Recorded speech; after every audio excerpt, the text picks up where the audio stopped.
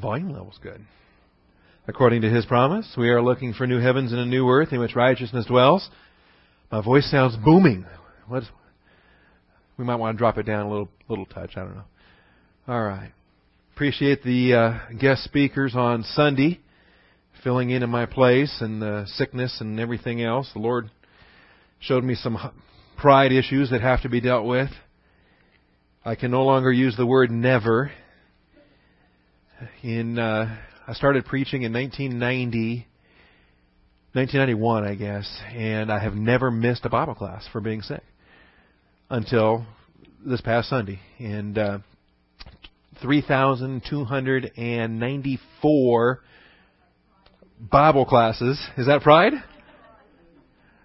6 shy of 3,300. And I had to call in sick. And I woke up tempted to come in anyway and get everybody else sick. So instead I stayed home and just got Sharon sick. Anyway, appreciate those that filled in for me. And now we can go another 3,294 more Bible classes before I call in sick a second time.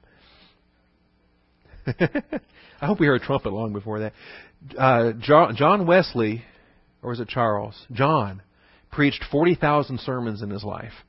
And so I figure at 3,300 I've got a ways to go to get to the Colonel claims 10,000 on the website. I don't know. It seems like he's got to have more than 10,000 on there. But anyway, I don't think it counts for anything. John chapter 10. John chapter 10. One of the great I am passages of the Gospel of John.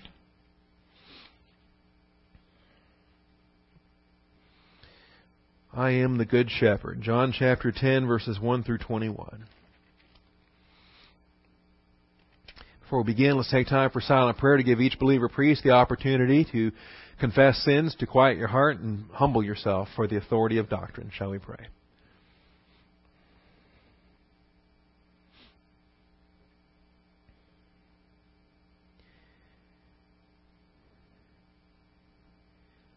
Almighty Father, we thank You for this morning. We thank You for the privilege we have to assemble together, for the health and the strength to be here this morning, and the blessings You provide. We lift up those that are still dealing with the sickness, the ongoing sickness, and we ask that You might have that measure of grace to sustain the spirit. Father, the spirit is willing, but the flesh is weak. I pray that we would learn these lessons about having the treasure in earthen vessels, that we would recognize the surpassing value of the grace that is in You and not ourselves. Father, set aside distractions now as we get our first look at John chapter 10. We begin our introductory study to the Good Shepherd, and we thank You in Christ Jesus' name. Amen.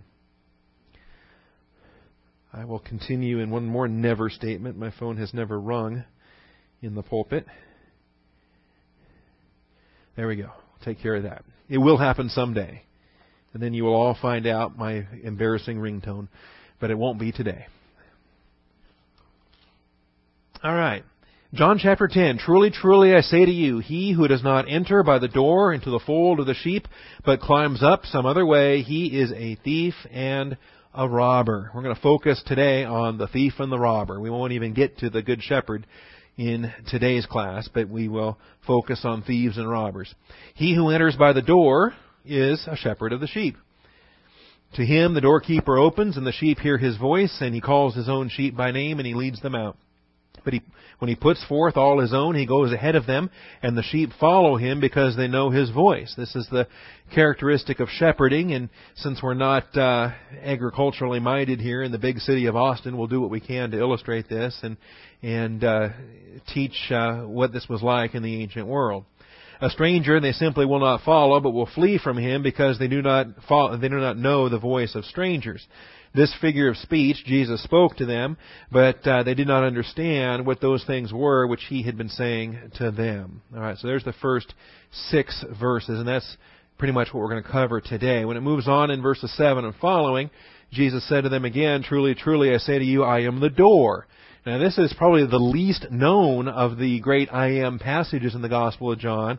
I think it's least known because everybody's eager to race on ahead to get to verse 11 with I am the Good Shepherd. But prior to the shepherding illustration comes the door statement, and we want to understand what that's about as well, particularly because this gets mistaught.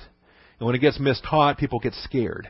And people get scared because they think that this is a parable or this is a metaphor for salvation.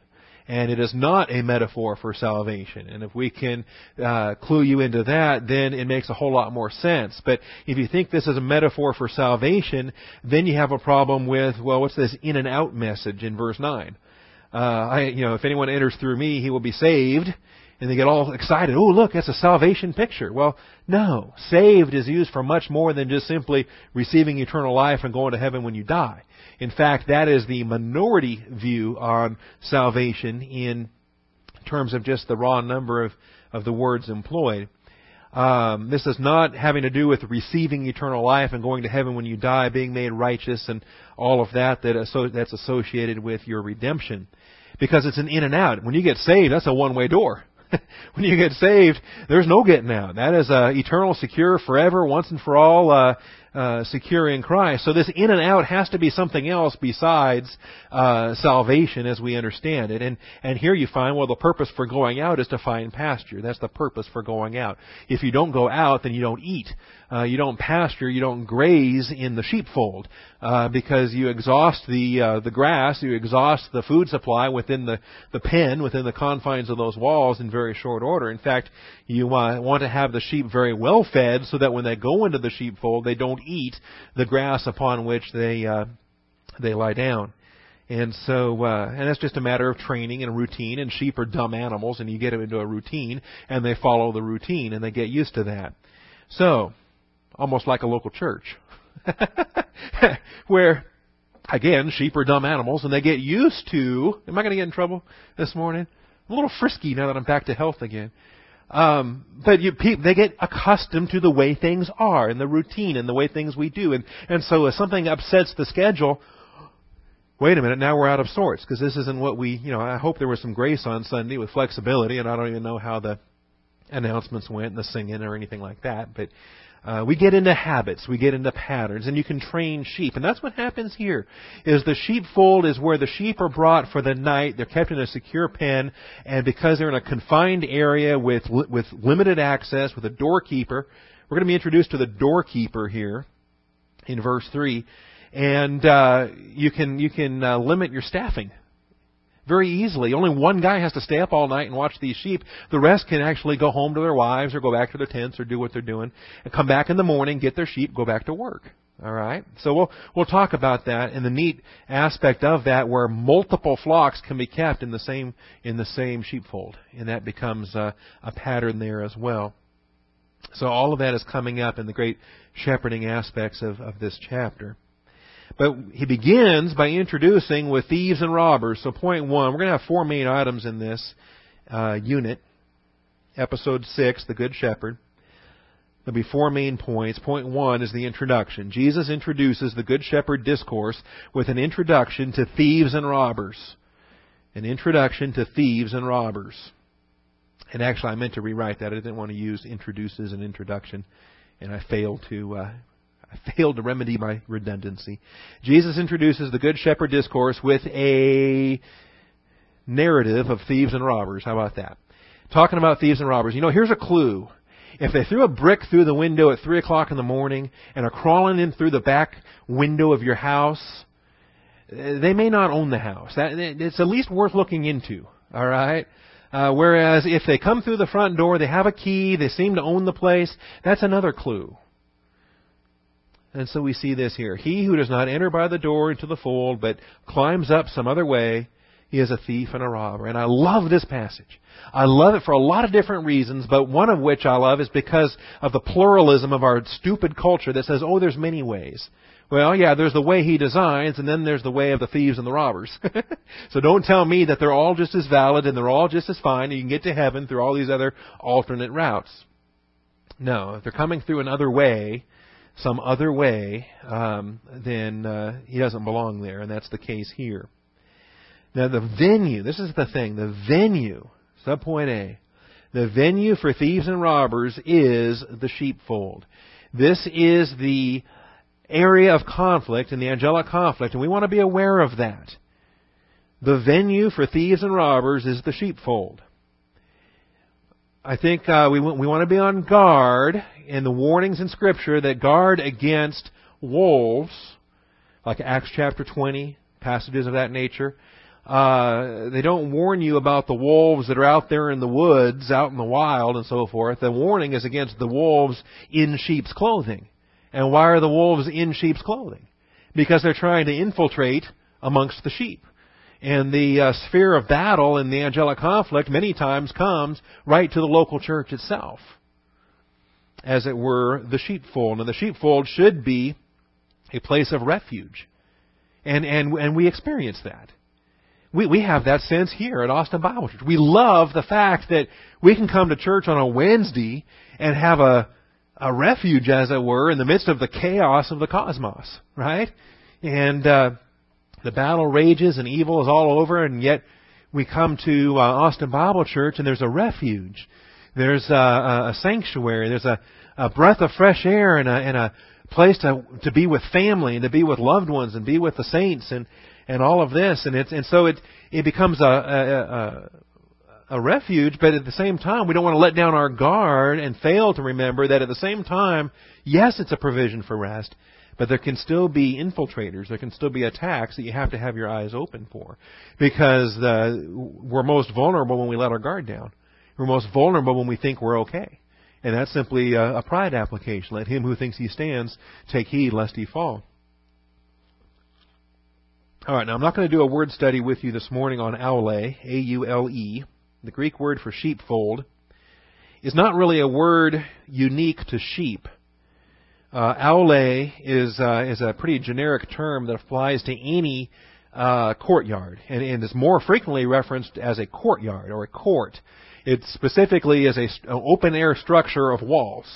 And the only reason we call it a fold or a sheepfold here is because this particular aule is modified. It is an aule of the sheep.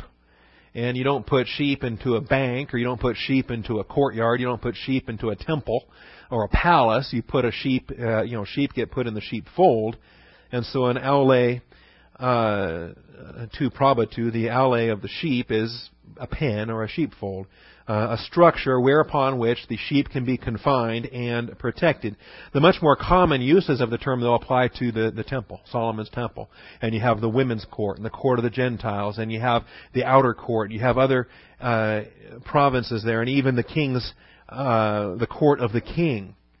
It's used in the Septuagint when in Isaiah 1, Yahweh says, "Who requires of you this trampling of my courts?" Say, it's a very common term for court. That's the much more common translation. But because the noun here is modified with the tu probatu of the sheep, obviously you're not putting sheep into a court or courtyard. You're keeping them in a pen, and so that's fairly well understood.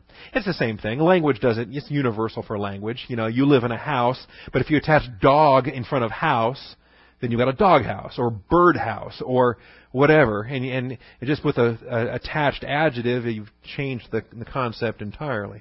And that's what we have here. All right. So this pen, though, I want to emphasize, this pen is supposedly a place of refuge, a place of safety, a place where they can rest for the night.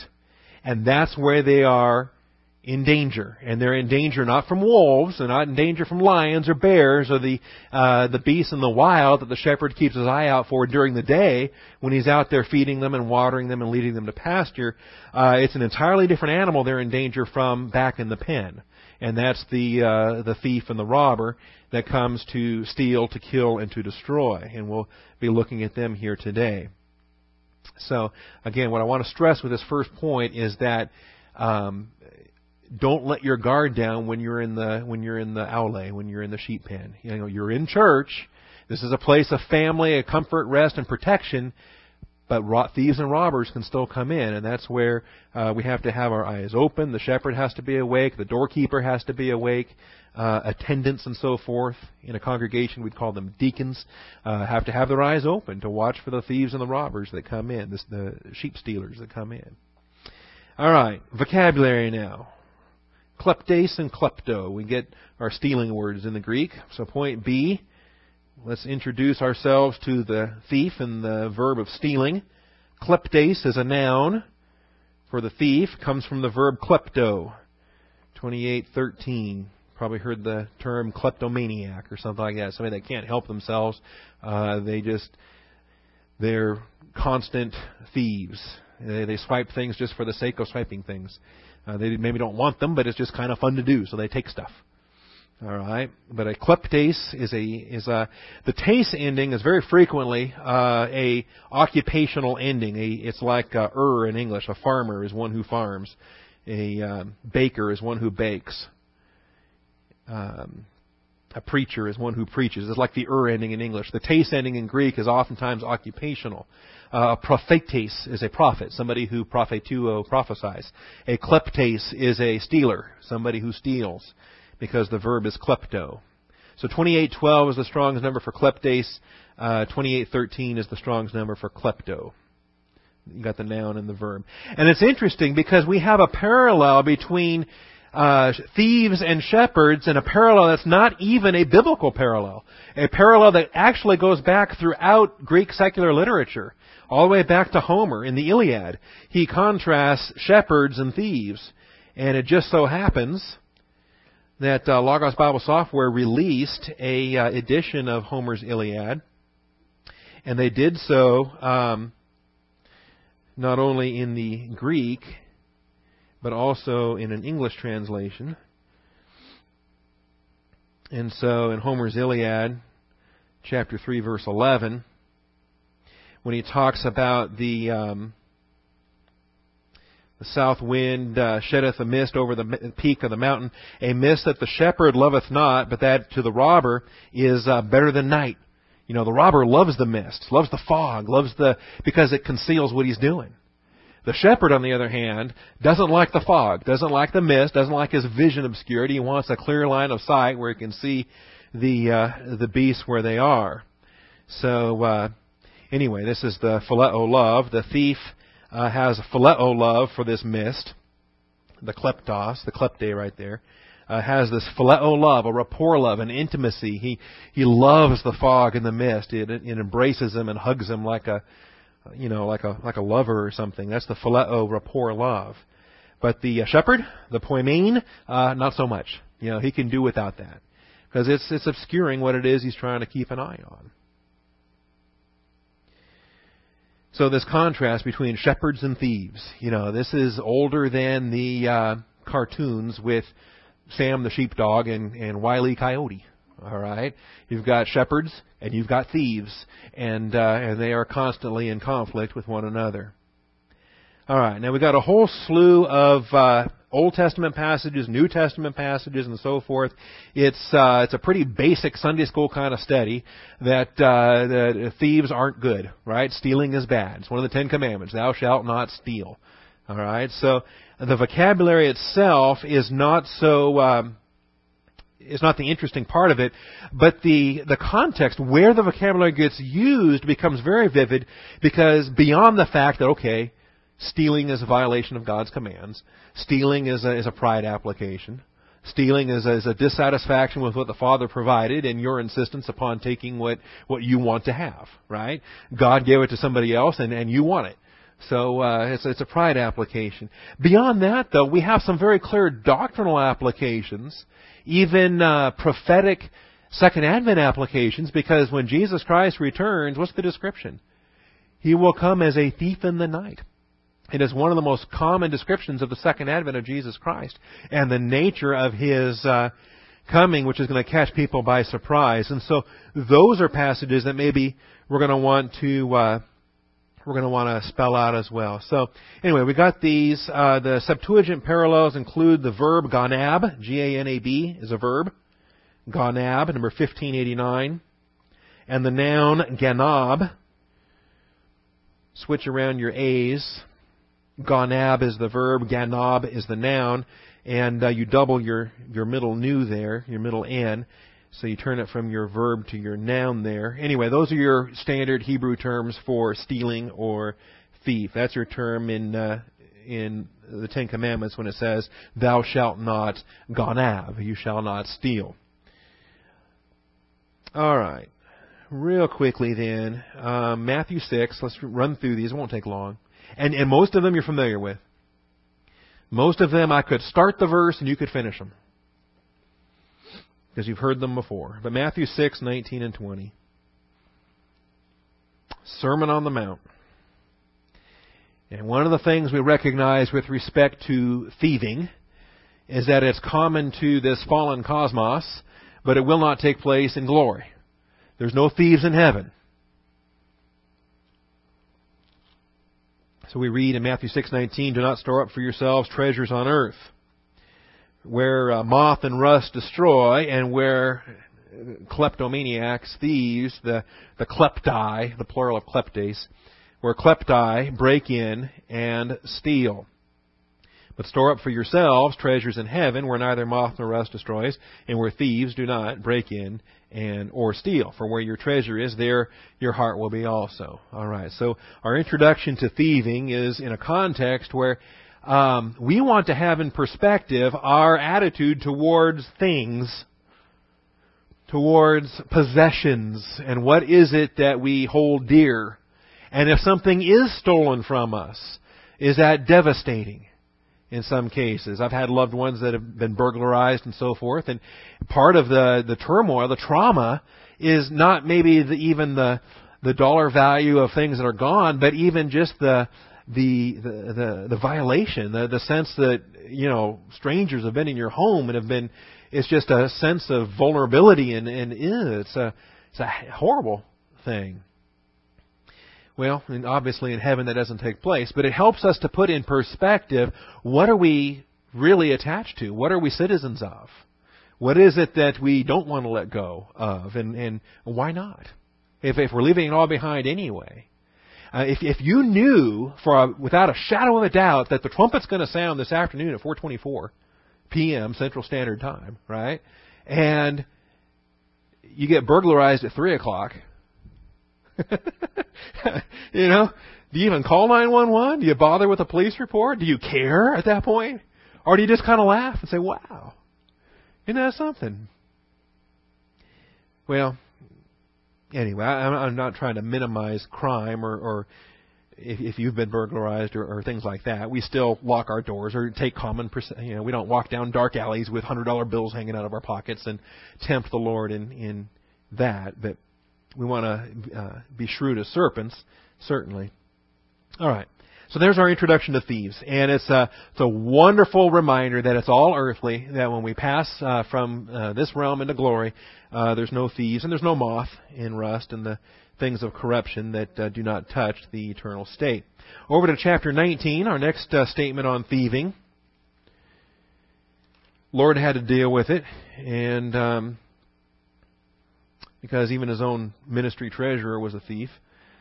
But before we get to that, actually, that's a later chapter. Chapter 19. Here's the rich young ruler who was as righteous in his own eyes as he could be, and he pretty well was convinced that he had a first-class ticket to heaven, that he'd done everything right. He was the Paul of his generation that said, "Hey, as to the righteousness of the law, I'm blameless. So what good thing shall I do that I may obtain eternal life?" And this is the big problem, people trying to work their way to glory.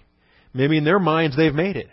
But there's always something, because all have sinned and fallen short of the glory of God. There's always something that would disqualify from the eternal standard of perfection.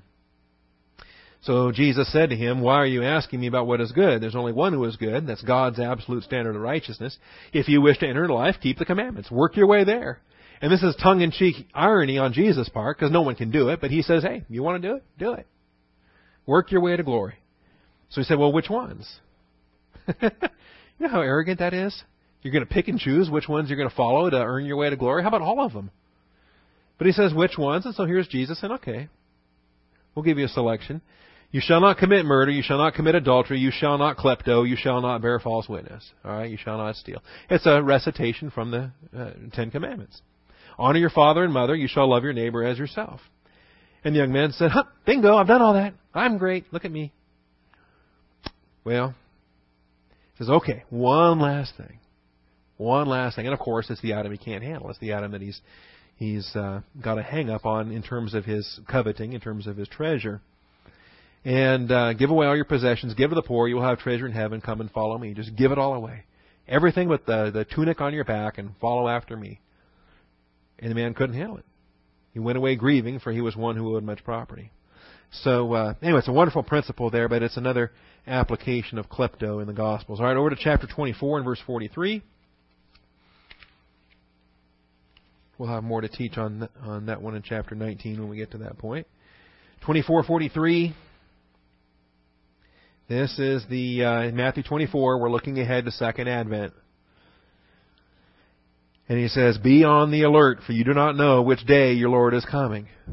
Now, we do know that there is a countdown of days because of the 70th week prophecy of Daniel in Daniel chapter 9. However, you can't just simply mark your calendar, say, okay, the treaty with Antichrist was signed here, it's a 7-year covenant, and we just start counting down 1,260 days, circle that on your calendar and say, here's Second Advent. Can't do that. Reason why is because days get cut short, actually. He preempts that calendar, and we're told elsewhere that reason being is there was a threat of human extinction there, and God won't allow that to take place. Unless those days had been cut short, all flesh would have been destroyed. So even at Second Advent, you can't just simply count 1,260 days from the signing of the treaty with Antichrist. So be on the alert. You do not know which day your Lord is coming, but be sure of this, that if the head of the house had known at what time of night the thief was coming, he would have been on the alert and would not have allowed his house to be broken into. That's the horrible thing about burglars, is they don't RSVP. You know, they don't send you a note to say, oh, by the way, you know, it was a couple Sundays ago our neighbor got broken into, and we came home from church and the police were all there and talking to the neighbors and different things. And the burglars don't send you the notice to say, by the way, next Sunday, 4:45, I'm going to be there. They don't do that. You know, if they did, then you could be sitting there and take care of business. So, any event, this is all common sense, and but it's an illustration. It's an illustration. The underhandedness, the sneakiness of thieves is an illustration that we are to be ready at all times. We never know when it's going to happen, so we need to be ready at all times. You must be ready. You must be on the alert. The Son of Man is coming at an hour when you do not think that He will. And that's a fun verse, too. Every time somebody tells me that they know what day the rapture is going to take place, I say, nope, you can't know it. Because if you think you know, you violate this verse and other passages and so forth. It's not a rapture passage here, by the way, but principle still holds true in the concept of imminency. All right, 27:64.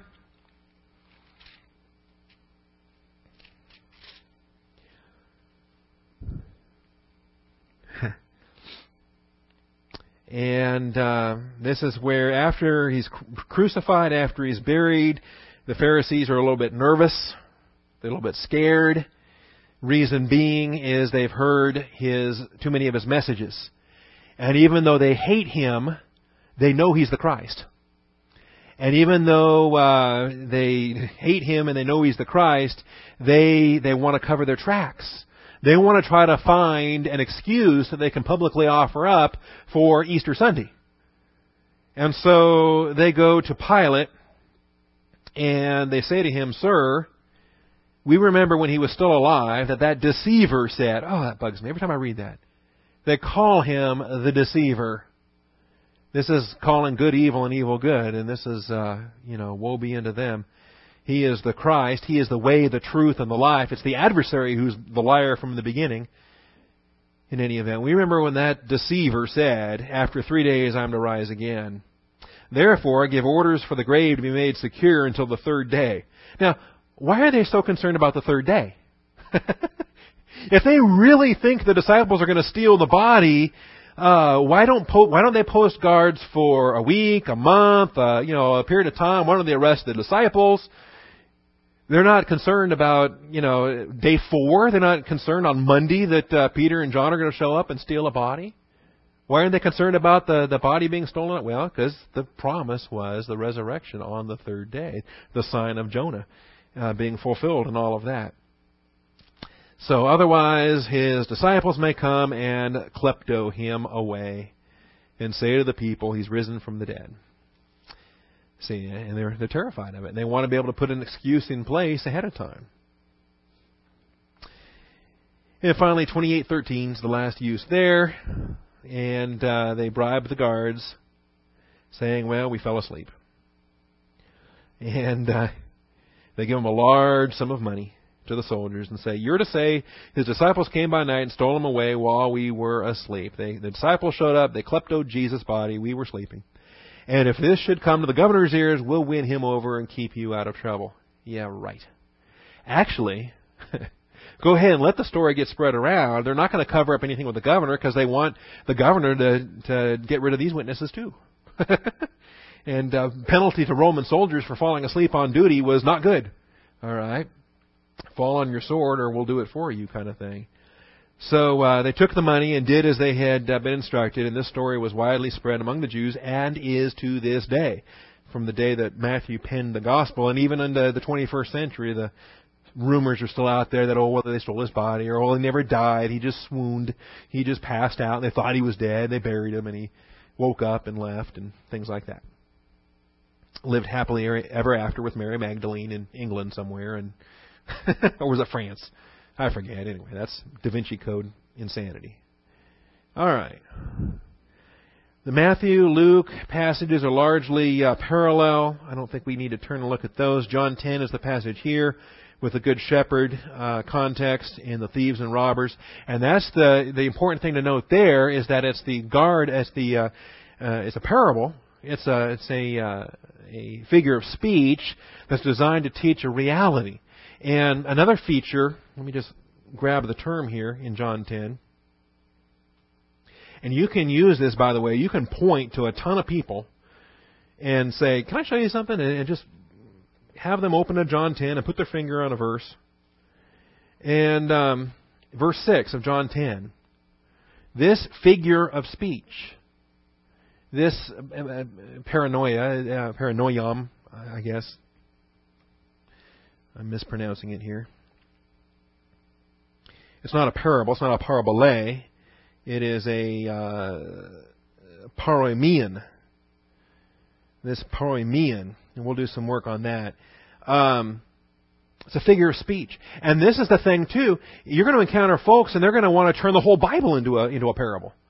The whole Bible's an allegory. Everything's all just a figure. It's all just, and there was not really an Adam and Eve. It was just a figure of speech. It was just an allegory, a symbolism of obedience and disobedience and a picture of whatever. And you stop them saying, no, it's a bunch of garbage. The Bible does contain parables. The Bible does contain allegories. It contains figures of speech. And when it contains them, it tells you about them. Like right here. So put your finger there and say, okay, this figure of speech, and say, all right, right there. That one there, I believe, is a figure of speech. I don't think there was a literal thief and a literal robber and a literal doorkeeper and a literal shepherd. This was a parable, a figure of speech, an allegory designed to teach a truth. Right here in this chapter. But that's not the whole Bible. Adam and Eve, that's true. And Jesus Christ considered them as true. And they have to be true or you're not saved. And then, maybe by then you'll get people, get their attention. Well, what do you mean I'm not saved? Okay. All right. Because if Adam and Eve aren't real, then we're not in Adam. And if we're not in Adam, how can we be in Christ? How can we have the provision of eternal life? See, the provision for eternal life in Christ is the provision against the condemnation of in Adam. And that requires the literal Adam and Eve and the reality of Genesis 3. All right. Beyond John 10, you got John 12:6, and this is the reference to Judas Iscariot, the treasurer, and he gets his nose out of joint because Mary is spending too much money. This is beyond. This is not a budget item in their ministry. And the perfume that she's anointing Jesus' feet with is just way too costly. And he said, "Why was this perfume not sold for 300 denarii and given to the poor people?" See, well, he wasn't concerned about that. He couldn't care less about the poor. We're told in verse 6 that he was actually a kleptes, and he had the money box, and he used to pilfer what was put into it. He was skimming the profits. All right. Now, beyond the uses in the Gospels, the epistles give us the rest of what we're going to look at here. Romans 2:21, Romans 13:9. I think some of these, again, are going to be very familiar to you.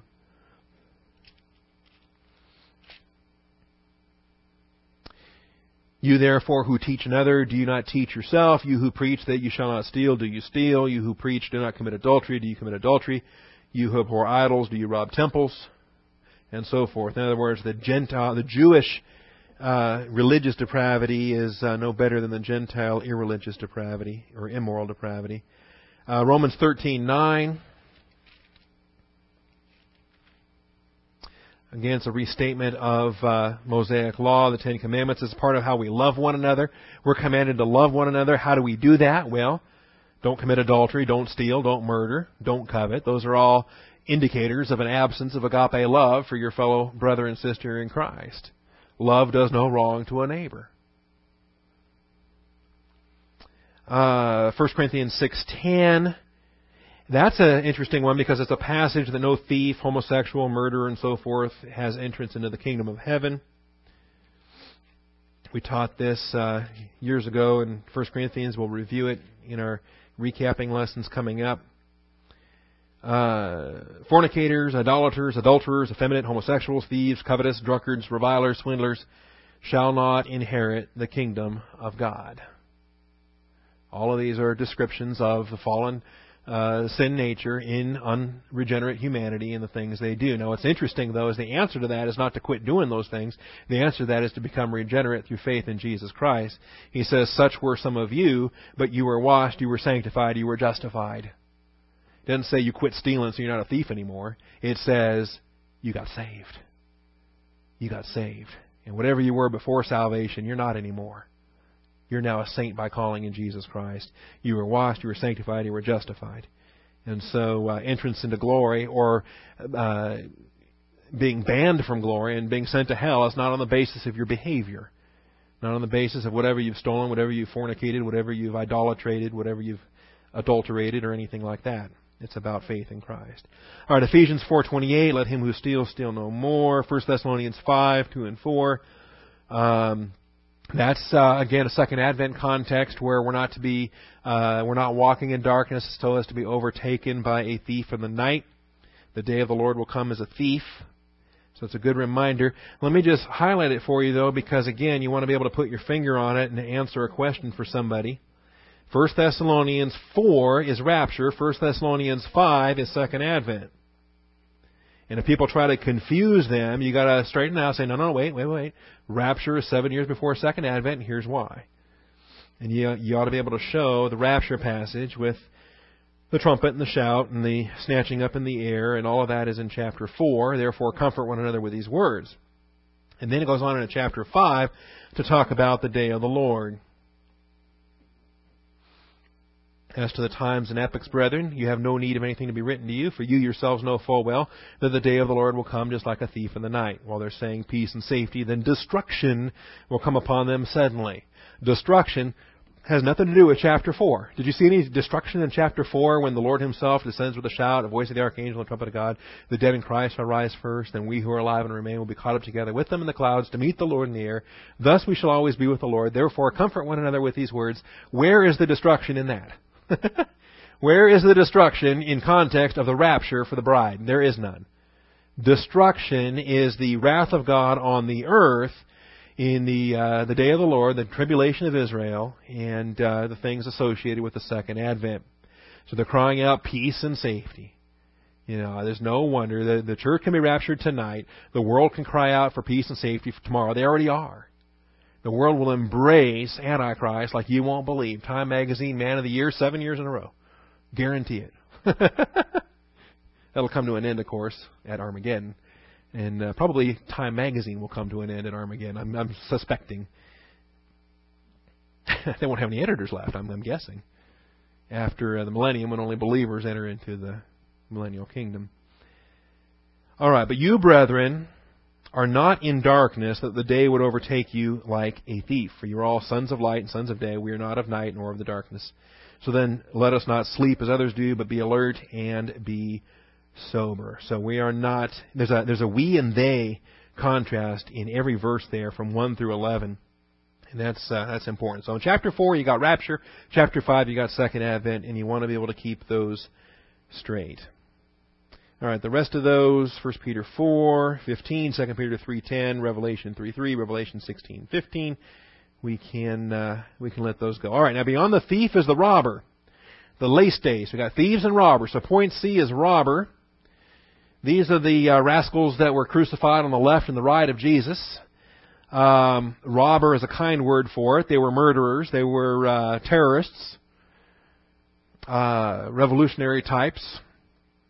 These are not just the thief was the sneaky one. The thief was like the cat burglar, the breaking your home but not there to fight. The leistes was a man of violence. He robbed you because he was picking your pockets from your dead body. He was he'd kill you, or he'd knock you out, leave you for dead, take all your possessions, and so forth.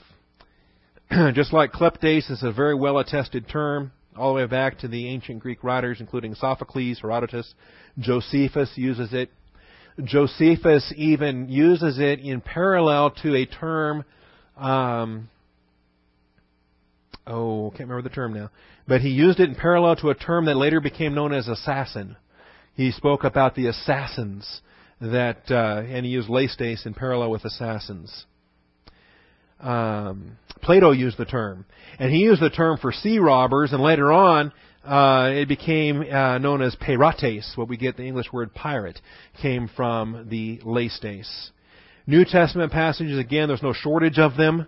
The two leistai that were on the left and the right of Jesus on the cross, Matthew 21:13. Actually, they also have reference in Luke 10 to the parable of the Good Samaritan. But in Matthew 21:13,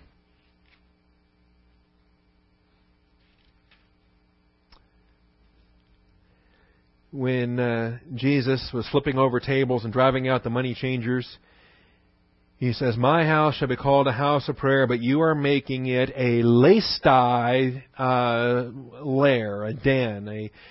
This was the bandits' hideout. This was the bandits' headquarters, a fortified stronghold from which the terrorists would launch their attacks. It was also the stronghold in which they stockpiled their armaments, their financing, their funds, and all the rest. You are making it a leistai, robber's den, a terrorist, what we'd call today, in our terrorist mindset, we'd call it a cell headquarters. Then in 26:55, interestingly enough, Pilate wants to release him, and they demand Barabbas instead. And guess what Barabbas was? He was a leistes. He was a terrorist. He was a revolutionary who was murdering Roman officials, trying to stir up rebellion in the province of Judea.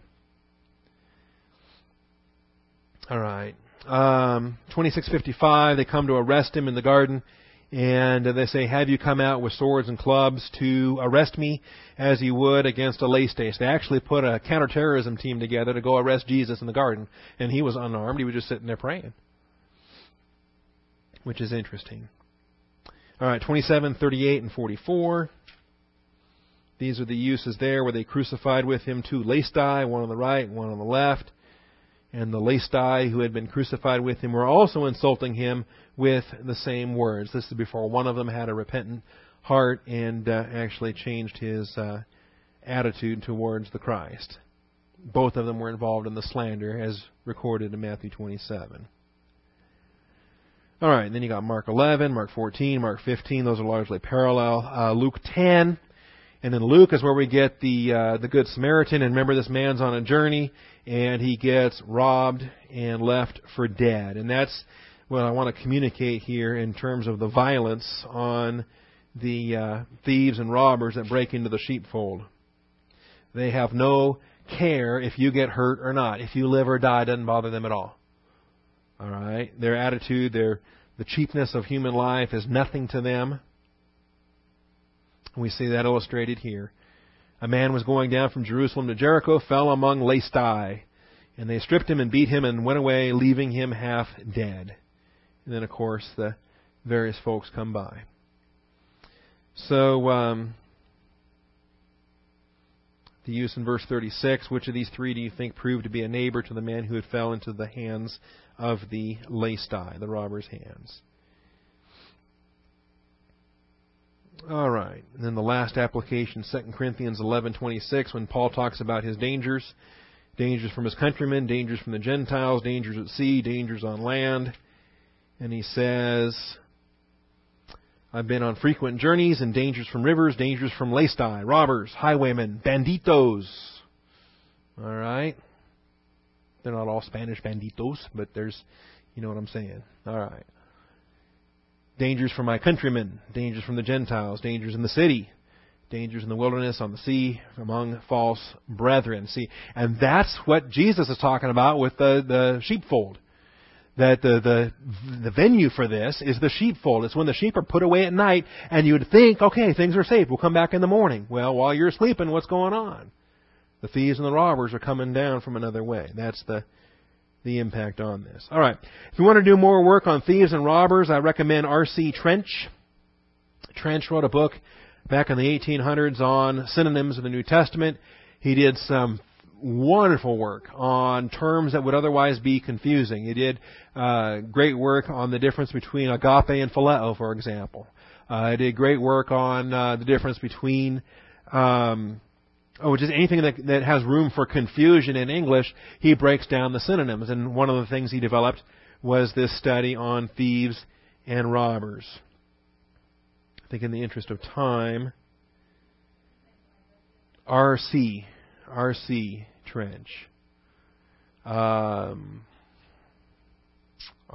What is the R? It doesn't matter what the R.C. stands for. Chevenot, I think, is the French middle name. R.C. I can't think of it. And anyway, it's paragraph XLIV 44, section 44 in Trench is on kleptes and lestes, and it's a pretty worthwhile thing to read through. I think for our interest on time this morning and for my scratchy voice, we'll let that go. Why is the thief in there? Is the thief sneaking in to have fun? No, he's sneaking in to do damage. The thief's purpose in the fold is to steal, kill, and destroy. Glance with me down to verse 10. There is no good reason for him to be there. And he actually doesn't belong there. It's like there's no good reason for young people, teenagers or whoever, to be roaming the streets at 2 a.m, right? They say, oh, well, it's fun. Our friends are out there. We're hanging out. No. Curfew. Come home. There's nothing good at that age happens at that time of night. Nothing good. And this thief coming in is not there for any good reason. We're told in verse 10 to steal, kill, and destroy. The steal, of course, is klepto. We've been looking at that. Killing is the verb thuo. Interesting about thuo, there's lots of verbs to kill, but thuo is a word for, it's just basically a word for slaughter. It's like it's a butchering term for slaughtering of an animal. And you might thuo for a sacrificial purpose, or you might thuo just for dinner. Right? This is the strange thing, because we're modern. We don't kill our dinners. There's some company somewhere that killed our dinners for us. So we go to H-E-B and it's already shrink wrapped and it's very ground. The beef is already ground beef, and okay. It used to be a cow once upon a time, but we only know that academically. We never looked into the cow's eyes, and we never made friends with the cow. We never slit the cow's throat and cut the cow into pieces. Has anybody done that? I've never done that. All right. So, we get Ralph Braun back in town. We can hear his farm boy stories, and we'll learn about choking chicken necks and things like that. But that's your old pastor. That's Ralph's farm boy stories. I'm a city boy, and I have not killed anything I've eaten, or eaten anything I've killed. And then the term for destruction is apolumi, and this is our term for destruction, or our term for perishing. This is a term that actually has eternal consequences, because it's a term that relates to our what we are rescued from when we receive eternal life. That God so loved the world, whoever believeth in Him should not perish, should not be eternally subject to this eternal destruction. Apolumi, number 622. So the purposes of the thief and the robber is entirely destructive. And now this is consistent with the woe message that Ezekiel leveled on the faithless shepherds of Israel in Ezekiel 34. Now, because of the interest of time, I'm going to hold off, and I'm 8 minutes early, but I'm going to see about saving my voice for tonight. Next week, and if I forget, remind me before we move on to the next point, we want to read through Ezekiel 34, because this idea of stealing and killing and destroying is accomplished in many cases by the spiritual leadership of a local church. And the metaphor is a thief coming in and taking what he wants to take, killing what he doesn't want to take, and trampling or destroying the fold itself, so it's no longer useful as a fold. It's better. You don't have to break in a second time if you destroy the place the first time you're in there, right? So we'll talk about that, but we'll discuss the nature of stealing, killing, and destroying that's consistent with Ezekiel 34, because that's the backdrop for the Good Shepherd passage that we get to in verses 11 and following. So anyway, that's what we'll do 1 week from today. Any questions on this? Any follow-up? Anything that I went through too quickly? All right, then. Father, thank you for this day. Thank you for sustaining my throat. We continue to look to you for your faithfulness and your guidance as we look ahead. Pray for the immediate application on my behalf, on the deacon's behalf, and all the believers at Austin Bible Church, that you would keep our eyes open to the kleptai and the leistai, and Father, highlight those that are coming in here for no good reason, and equip us to deal with those circumstances appropriately. I thank you and I praise you in Jesus Christ's name. Amen.